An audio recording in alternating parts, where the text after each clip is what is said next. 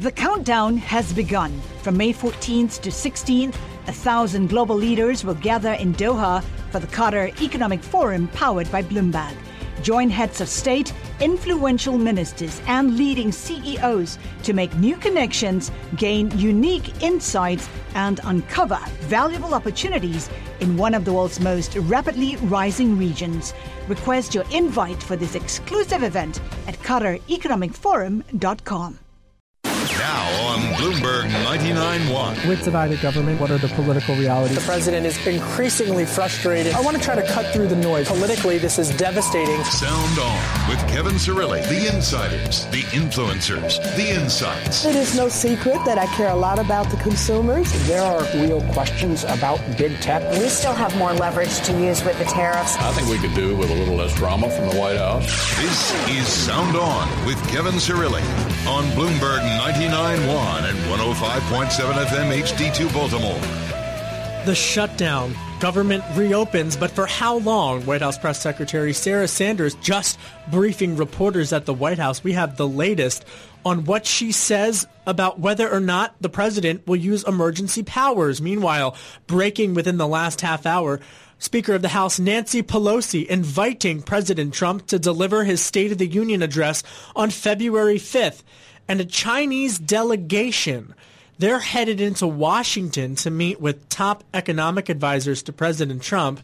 This, as the administration accuses Huawei, the Chinese telecom giant, of stealing trade secrets and defrauding banks. We're going to break down what that means for U.S.-China trade talks. And Congressman Jim Banks, a freshman Republican from Indiana, on his way. He just touched down from Indiana, landing in Reagan Airport. He's on his way into the studio. We're going to have him to get the latest on that government shutdown, as well as an all-star panel. Jack Fitzpatrick, Bloomberg government congressional reporter, with me for the hour, and Francesca Chambers, a senior White House correspondent at the Daily Mail. It's been a minute since White House Press Secretary Sarah Sanders has delivered a White House briefing, and she delivered one today. And, of course, all talk about whether or not the government will shut down in 3 weeks from now. She was asked about this point blank, and, well, here's what she had to say.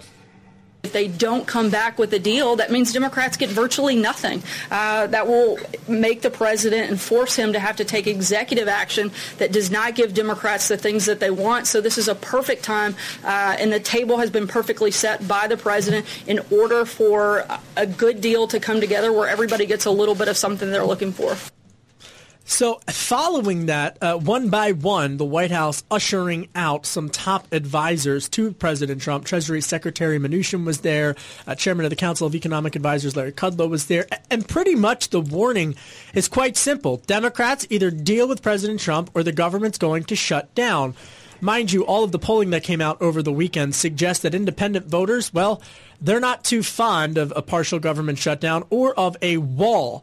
Now, what's interesting about these polls is that they don't specifically go into what precisely a wall would be, because when it gets a little more interesting, particularly in some of these moderate Democrat districts in Texas, when you start talking about border security, drone fencing, and the likes. And we should also note that Speaker of the House Nancy Pelosi's approval rating also took a bit of a tumble. That said, the Democrats are unified behind Speaker Pelosi, and she herself now inviting President Trump to deliver his State of the Union address 1 week from tomorrow, folks, on Tuesday, February 5th. All of that leads folks to believe that, well, maybe she might have won that battle on Friday, but this is just a battle and not the war. The president still determined to get funding for his wall. Congressman Jim Banks, a Republican from Indiana, just walked in the door at the studio fresh from his flight from Indiana, right? That's right. Thank you for coming in. Great to be here. Well, okay, so you as a lawmaker, welcome back to Washington. It feels like a rerun because it's the same fight, no? It does. 3 weeks is a lot of time in Washington, but it's going to go by very quickly. And over that 3 weeks, the American people are wondering if Nancy Pelosi will rise to the occasion. Will she deliver a deal and compromise with the president, or will it be more of the same? And what's not lost on the American people, I had a town hall meeting this morning before I hopped on the plane. What's not lost to my constituents and the American people at large is the president giving Nancy Pelosi, giving in and giving her 3 weeks, puts the impetus on her shoulders to come back to the table to negotiate. So if the government shuts down again, Kevin, it'll be very clear to the American people that Nancy Pelosi is responsible for the shutdown. Congressman, I was really struck by the Nonpartisan Congressional Budget Office, which came out today with an economic report that said 0.1% GDP growth was sliced off of the fourth quarter of calendar year 2018, 0.2 or 3% of GDP growth from the first quarter of this first quarter of this year. I mean, this is tangible economic data. I get it. You're a Republican, and so you're critical of Speaker Pelosi. When I have Democrats on, they're critical of the president. But what do you say to those independent voters who are looking at this and saying they can't believe that we might go through all of this again? Well, what I told my constituents this morning, and what resonated and was well understood by them, is that the way this process works, I mean, you go back to Schoolhouse Rocks, right? I mean, the House and the Senate have to pass something to the president's desk, and the president has two choices. He either signs it or he vetoes it. And on Friday was the first time that anything got to the president's desk. And what did he do? He signed it. Yeah. The impetus is on the legislative branch of government to negotiate between Mitch McConnell and Senate Republicans. And I've been critical of Mitch McConnell and the Senate along the way during this process as well, to negotiate with Nancy Pelosi and House Democrats to strike a deal and put something on the president's desk. If it's not a wall, give him more dollars for border security, for sophisticated technologies.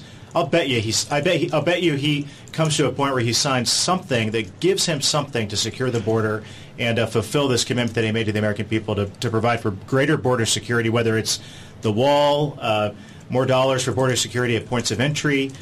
Give him something, and let's move on to other issues. Congressman Jim Banks with me in studio, Republican from Indiana, also a veteran of the Afghanistan war, a freshman in Congress, and I believe one of the only freshman members on the House Armed Services Committee, correct? Well, last term. This is my second term. Second term, apologize. Yeah. But we did add one freshman, Congressman Waltz from Florida is the only freshman. He's the freshman, yeah. In this Congress. So this is my second term, and proud to continue to serve on the House Armed Services Committee. It is the most bipartisan committee in all of the Congress.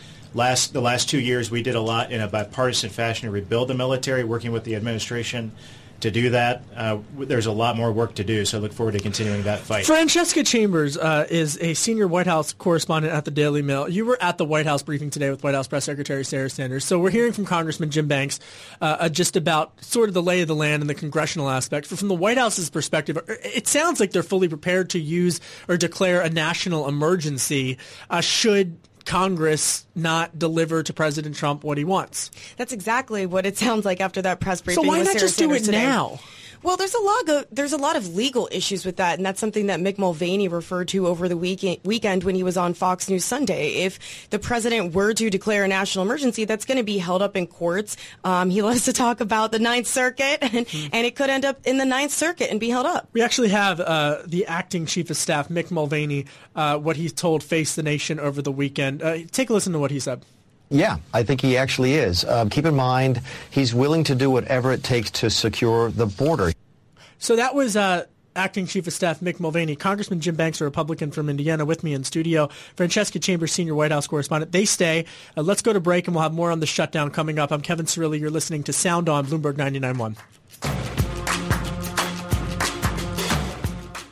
You're listening to Sound On with Kevin Cirilli on Bloomberg 99.1 and 105.7 FM HD2 Baltimore. Welcome back. Busy day on the first day back of the government reopening, and it, might shut down again 3 weeks from now. We were talking in the first block with Congressman Jim Banks, a Republican from Indiana, who's with us here in studio, about the president's decision of whether or not to shut down the government again or to declare a national emergency. What would you like to see him do? I'd like to see the Congress do what it's supposed to do. I mean, at the end of the day, it shouldn't be a surprise that a member of the legislative branch of government wants the Congress to step up to the plate, do our job, pass a deal, fund the government, give the president what he's asking for, and in some fashion develop a compromise between the House and the Senate and and the White House and move on to other issues that we can solve for this country, like health care and a lot of other issues that are on the minds of my constituents. Yeah, I'm really struck by that because you introduced a bill that relating to health care. And I was thinking about this over the weekend when I was talking to some staffers on both sides of the aisle, just about is it wise for Republicans to really pin all of their hopes to a wall, literally and figuratively, instead of trying to get some type of other major initiative? Because one by one, you're starting to see the Democratic opposition really be unified against this. Why not put forth new ideas? I mean, folks might disagree with the Republican tax plan, but it still wasn't a wall. I'm an idea guy. I ran for Congress to propose solutions to our country's problems. So the wall is a part of an overall and broader solution to addressing illegal immigration issues, as well as the drug flow issues, national security issues. I serve on the Armed Services Committee, as we talked about a little bit ago. There's no question that bad guys come into our country over the border, and we need to do more to prevent that. But it's not the only issue that I care about. As you talked about, I introduced a bill a couple of weeks ago to address one of the drivers of the rising cost of health care, hospital consolidation issues, which has resulted in about a 50% increase in overall health care cost because of the number of consolidations of healthcare institutions in our country. That's the type of congressman that I want to be, even in the minority. What I'm finding in the minority, though, is that Nancy Pelosi is driving the bus. Well, the government literally hasn't even been open for this Congress in terms of for there to really be anything happening. Not on her watch. Not until now. Now we have a 3-week window of opportunity to rise above the fray and propose a solution to move forward. And that's what I talked about a little bit ago. I mean, this is basic civics. We talk about how the process works. Schoolhouse rocks. The House passes a bill. The Senate passes a bill. They hash out their disagreements, and then everyone votes on a single bill with the same language and then send it to the president's desk to sign it. So far, the process has been broken down, bogged down because of a lack of leadership in the Congress. And we can point fingers at the president, but there's a lot of finger pointing to go around in the Congress as well. You know, I'm really going to embarrass myself right now, Congressman Jim Banks, Republican from Indiana. You keep mentioning Schoolhouse Rock, and I feel like I should be honest. In the 8th grade school play, I was in the Schoolhouse Rock play in we have middle to see school. Pictures. No. Those videos are never seeing the light of day. Francesca Chambers, a senior White House correspondent for the Daily Mail, and Jack Fitzpatrick, Bloomberg government congressional reporter. Jack, we've heard from Congressman Banks about what Republicans are thinking about as they go into this 3-week period of negotiations. What are you hearing from Speaker Pelosi's office? Well, Speaker Pelosi initially said she was going to leave this to the appropriators and really took a softer stance, at least at first glance, saying that this is going to be left to the members of the conference committee. And what I've heard from them is a lot more willingness to compromise, at least from people like Lucille Roybal Allard, who has said she's at least willing to have a conversation about new fencing money and actual barriers at the border. The question is, does Pelosi stay that way? Does she keep leaving it in their court? Does Trump jump in? Or is this absolutely left to those other members of the conference committee who really are used to working together? Congressman, in terms of that's what Speaker Pelosi's office is saying, Francesca, but you were at the White House today when Sarah Sanders came out, and it was the first time in how long since there was a briefing? It's the first one of this year, of the new year. Wow. So it's like more than a month. And when was the last? Right. I don't even remember the last one. December. It was evidently in December. And Secretary Mnuchin was there, Larry Kudlow was there, and they talked about a lot. And I want to get to some of the other topics in this block, because we also heard about the ongoing situation in Venezuela, which is a very serious matter. We should note that President Trump has announced his support for the interim President Guaido, Juan Guaido, which Speaker Pelosi also, we should note, has backed in terms of the deteriorating situation there as dictator Maduro tries to cling to power, but there are some concerns. You're starting to hear some Democratic concerns about how this situation is being handled. What did the administration have to say, Francesca, at the White House earlier? So they announced new sanctions on Venezuela and called for... Against Maduro. Yes. Yeah. And it called for elections in the coming days, and that's what it would take to lift those sanctions. I think what was really remarkable is we learned that President Trump hasn't actually spoken to the opposition leader that the United States now supports. We knew that Vice President Pence had spoken to him several times, but we learned today that President Trump has not spoken to him. They have not yet had a conversation. You know who has spoken to Maduro? Russia President Vladimir Putin, who called dictator Maduro literally the same day as the U.S. administration announcing support for Juan Guaido.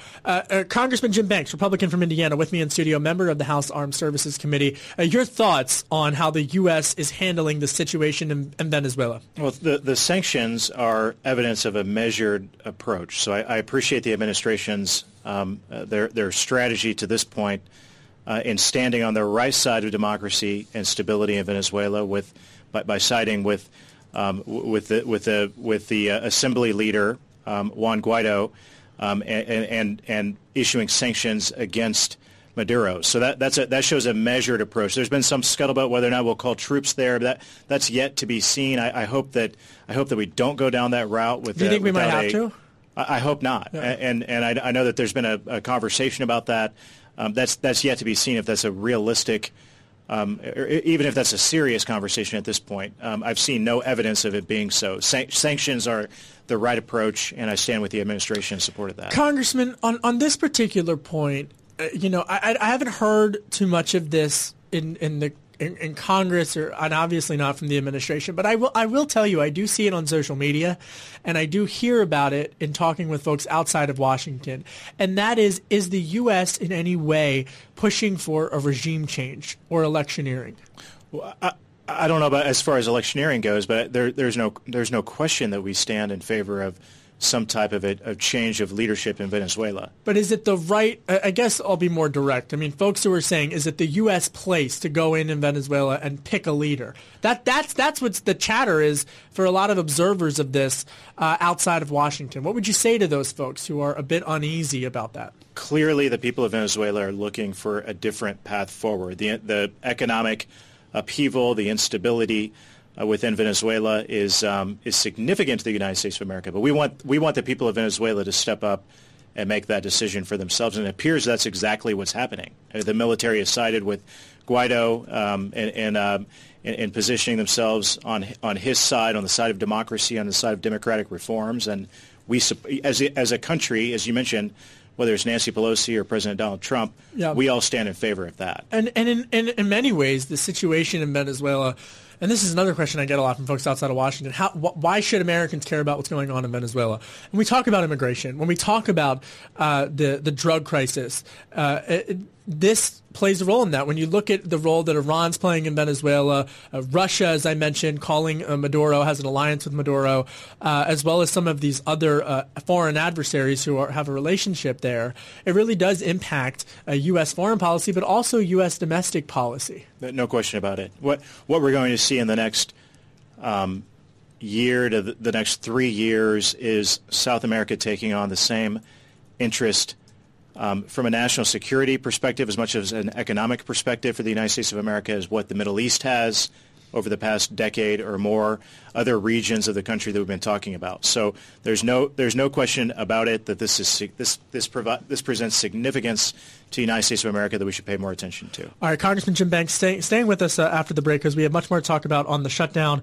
foreign policy, and the wall. We're going to get into whether or not Republicans would be able to support something other than a wall, whether it's drones, steel slats, whatever you want to call it. Call it what you want, but don't say that the shutdown is over. I'm Kevin Cirilli. You're listening to Bloomberg 99.1. Collaborate for a greener future at the Bloomberg Green Festival, a groundbreaking celebration of the thinkers, doers, and innovators leading the way. From design and culture to technology, science, and entertainment. Hear from inspirational speakers and immerse yourself in climate solutions. July 10th through 13th in Seattle. Title sponsor, Amazon. Official airline, Alaska Airlines. Get 20% off using promo code radio20 at BloombergLive.com/Green Festival.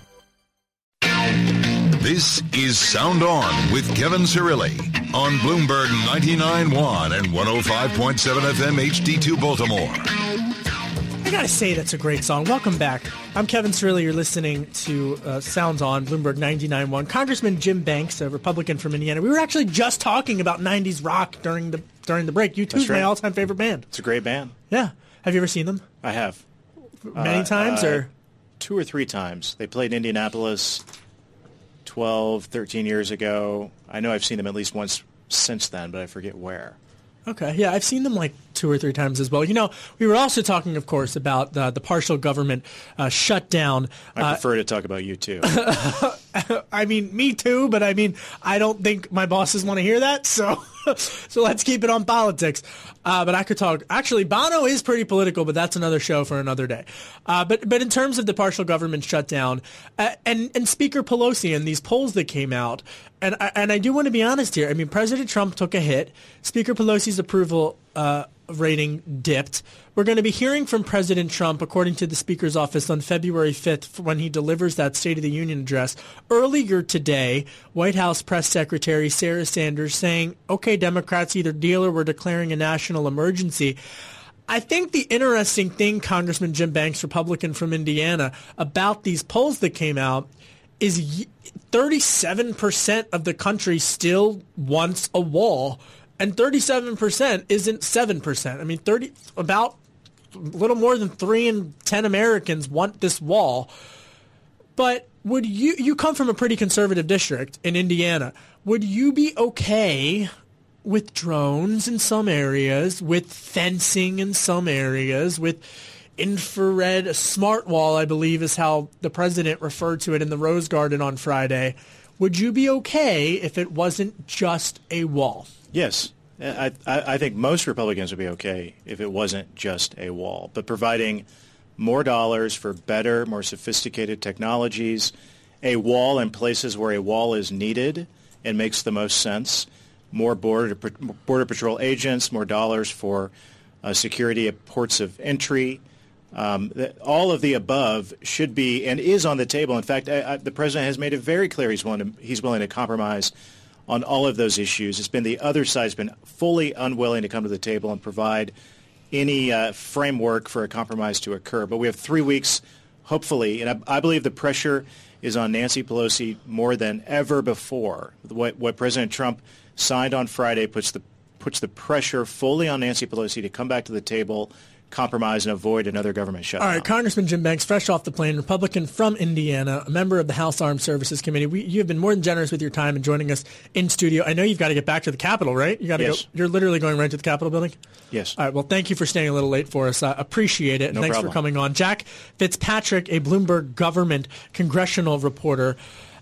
So Republicans say, as we just heard from Congressman Banks, that they would be okay with something other than a straight-up wall. Is that going to be enough to get Democrats to deal? Oh, he's right that the ball really is in Democrats' court. I mean, during the shutdown, Democrats said no wall, and there was even that now infamous exchange when Trump said, well, what if when the shutdown ends, would you support any wall? And Pelosi said no. There are other Democrats who say they could support something, but I'll throw this out there. John Bozeman, who's a Republican senator who previously actually chaired the Homeland Security Appropriations Committee, said at the end of last week, Republicans could get a pretty good deal with no new fencing because it costs so much money to build the roads along where the wall would be, to build the lights there, to do the surveillance technology. I know Trump wouldn't want that, but that's kind of a sign of how much room there is for potential compromise, that you have a Republican in the Senate saying we could get a pretty good deal with no fencing, let alone a full wall. The question is, how much does Pelosi have her hand in this? How much has the Democrats' position changed changed? Are they willing to compromise on that or not? Because it does seem clear Republicans would be perfectly happy to take a little bit of fencing money, if not that full $5.7 billion. Jack Fitzpatrick, Bloomberg government congressional reporter, joining us. Jack, I mean, are you sensing any type of dissent within the Democratic ranks? I mean, it looks like Speaker Pelosi heads into this 3-week period with a unified Democratic Party. I've really been surprised leading up to this how unified they've been, especially when you think about, we're talking about immigration issues.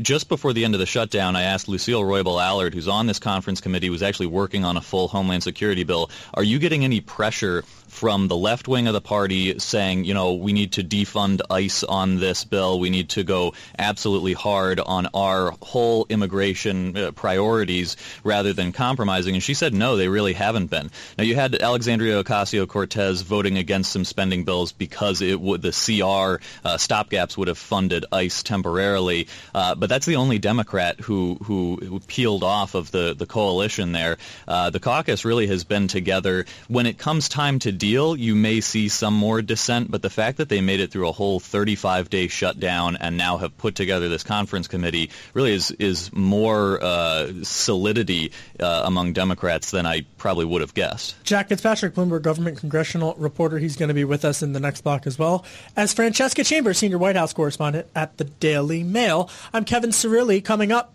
the 2020 presidential race. It's starting to be a brewin'. That is the last coffee joke I will make about Howard Schultz, the former Starbucks CEO, and whether or not he's going to run for president. You're listening to Sound On, Bloomberg 99.1. This is Sound On. We need different leadership. There isn't any question about it. We choose truth over lies. I said I would take a hard look after the election. I will not be a candidate for president in 2020. Keep America great. Keep America great. Soon. Eye on 2020 with Kevin Cirilli. Welcome back.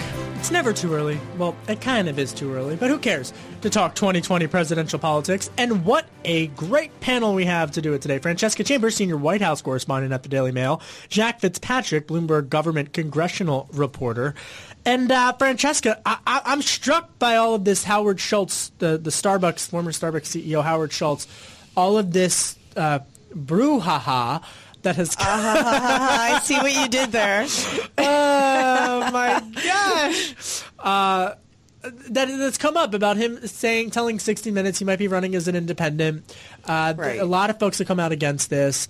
And I'm struck by this. I want to play what he said on 60 Minutes to set it up, and then we'll talk more about it. I don't care if you're Democrat, Independent, Libertarian, Republican.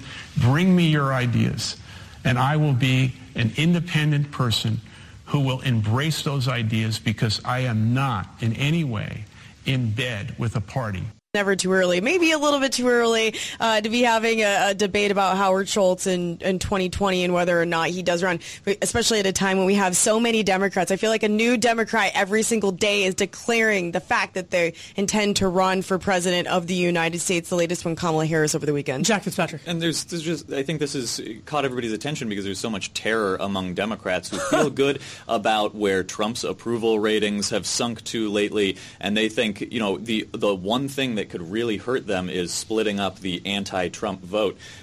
You can think what you want about Schultz's chances as a candidate overall, but you compare this to Mike Bloomberg saying he's considering running, but that he doesn't want to be the spoiler and that he'll run in the Democratic primary if he does so. You may think he has no chance in a Democratic primary, but the thing with Schultz is if he runs as an independent, there's no chance to just knock him out. He's stealing votes away from whoever ends up being the Democratic nominee. But here's an idea. In the interim, look at what President Trump did today. He was tweeting about him. He's not tweeting about Kamala Harris. He's not tweeting about Elizabeth Warren and any of these other Democrats. And so by the fact that he even suggested that he could run as an independent, it's something that really attracted President Trump because Howard Schultz is someone who is actually ranked by Forbes as being more wealthy than President Trump. And so we started taking shots at his intelligence and sparring with him. So he could serve as a distraction in the meantime while Democrats are trying to figure out who their nominee is going to be. Yeah, and I want to Michael Bloomberg has told the New York Times he is considering a run for president in 2020 as a Democrat. He's also the founder of Bloomberg LP, the parent company of Bloomberg Radio. Senator Kamala Harris, Francesca Chambers, over the weekend in Oakland, declaring that she is running. And that has a lot of people excited, and a lot of the establishment type of or here in town, at least former Obama folks, are excited about Senator Harris. Here's what Senator Kamala Harris said in Oakland on Sunday. Take a listen. We will deliver the largest working and middle class tax cut in a generation. Up to $500 a month to help America's families make ends meet. So Francesca Chambers, senior White House correspondent at the Daily Mail, she's talking about taxes, but Senator Elizabeth Warren, the Democrat from Massachusetts, I mean, her tax plan essentially, I would argue, is really one of the most progressive that we've seen. And so is Senator Harris trying to cast herself as going after the same vote? I think that every single one of the Democrats who are running or thinking about running, this is going to be an issue where they can distinguish themselves. It's also going to be on health care and whether or not they support Medicare for all, whether or not how they propose to pay for that. We were talking about Howard Schultz before. He has commented on how we should have good health care for all Americans, but he doesn't see how you pay for that and doesn't agree with where Democrats are headed on this. So I think that taxes, health care, those will be two big issues where all of these candidates can come up with positions that define their candidacies and distinguish them from everyone else who's running. Jack, do you think it's too early? To be running? No, to be talking about it. No. I mean, we're in 2019. There's going to be such a huge group of Democrats running that everybody wants to position themselves. Do you think it impacts what Speaker Pelosi has to do on Capitol Hill? The presidential race, not as much as just her own caucus and trying to accomplish something in the next 2 years in divided government. I mean, it's hard enough being the speaker when you're working with Trump and a Republican Senate and you've got a left wing of your party. I know there are people who are politicking and want attention, but it's more the Senate than her own House members. See, I go back and forth, Francesca, because on the one hand, I hear what Jack's saying, and I think if you're Speaker Pelosi, you know, all of the 2020 stuff is not a sideshow, but sort of much different in terms of what the lawmakers are doing. But then there's another part of me that's like, well, Senate Minority Leader Chuck Schumer really can't negotiate when you have so many high-profile Democrats in the Senate who are vying and positioning, and there really doesn't seem to be much of an impetus to make a deal.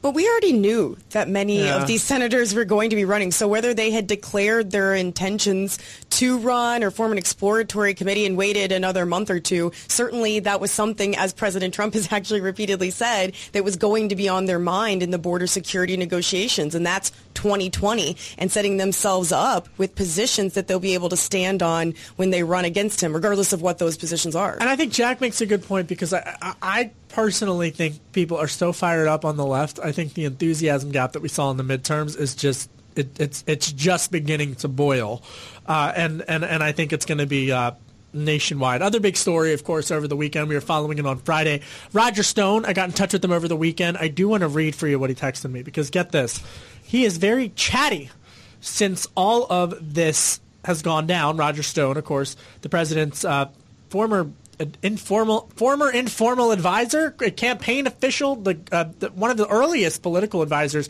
to private citizen Donald Trump. Actually, when Donald Trump was thinking about running for governor of New York, he was one of the folks that he hired. He said to me, quote, "I find it outrageous that Brennan, Comey, McCabe, Clapper, and Clinton all lied under oath to the Congress, and none of them were prosecuted yet. I did not lie to Congress and am being subjected to a frame by the special counsel. The hypocrisy is stunning." Francesca, how's the White House reacting to all this Roger Stone stuff? Has nothing to do with the president. That's what they're saying. I mean, but I mean, what are they saying privately? Because I'm different things what they're saying privately and publicly. At least that's what I'm hearing. I still think they're trying to make it sound like this has absolutely nothing to do with the president. The president has no exposure here, even though we know that Roger Stone was still informally communicating with President Trump since he took office. I think the question is when, and we didn't get a chance to dig into that far enough today. When was the last time that they had any contact? Yeah. I'm struck by the Roger show. Roger, if you're listening, come on the program. We'll have you on. Huawei, the Chinese telecom giant.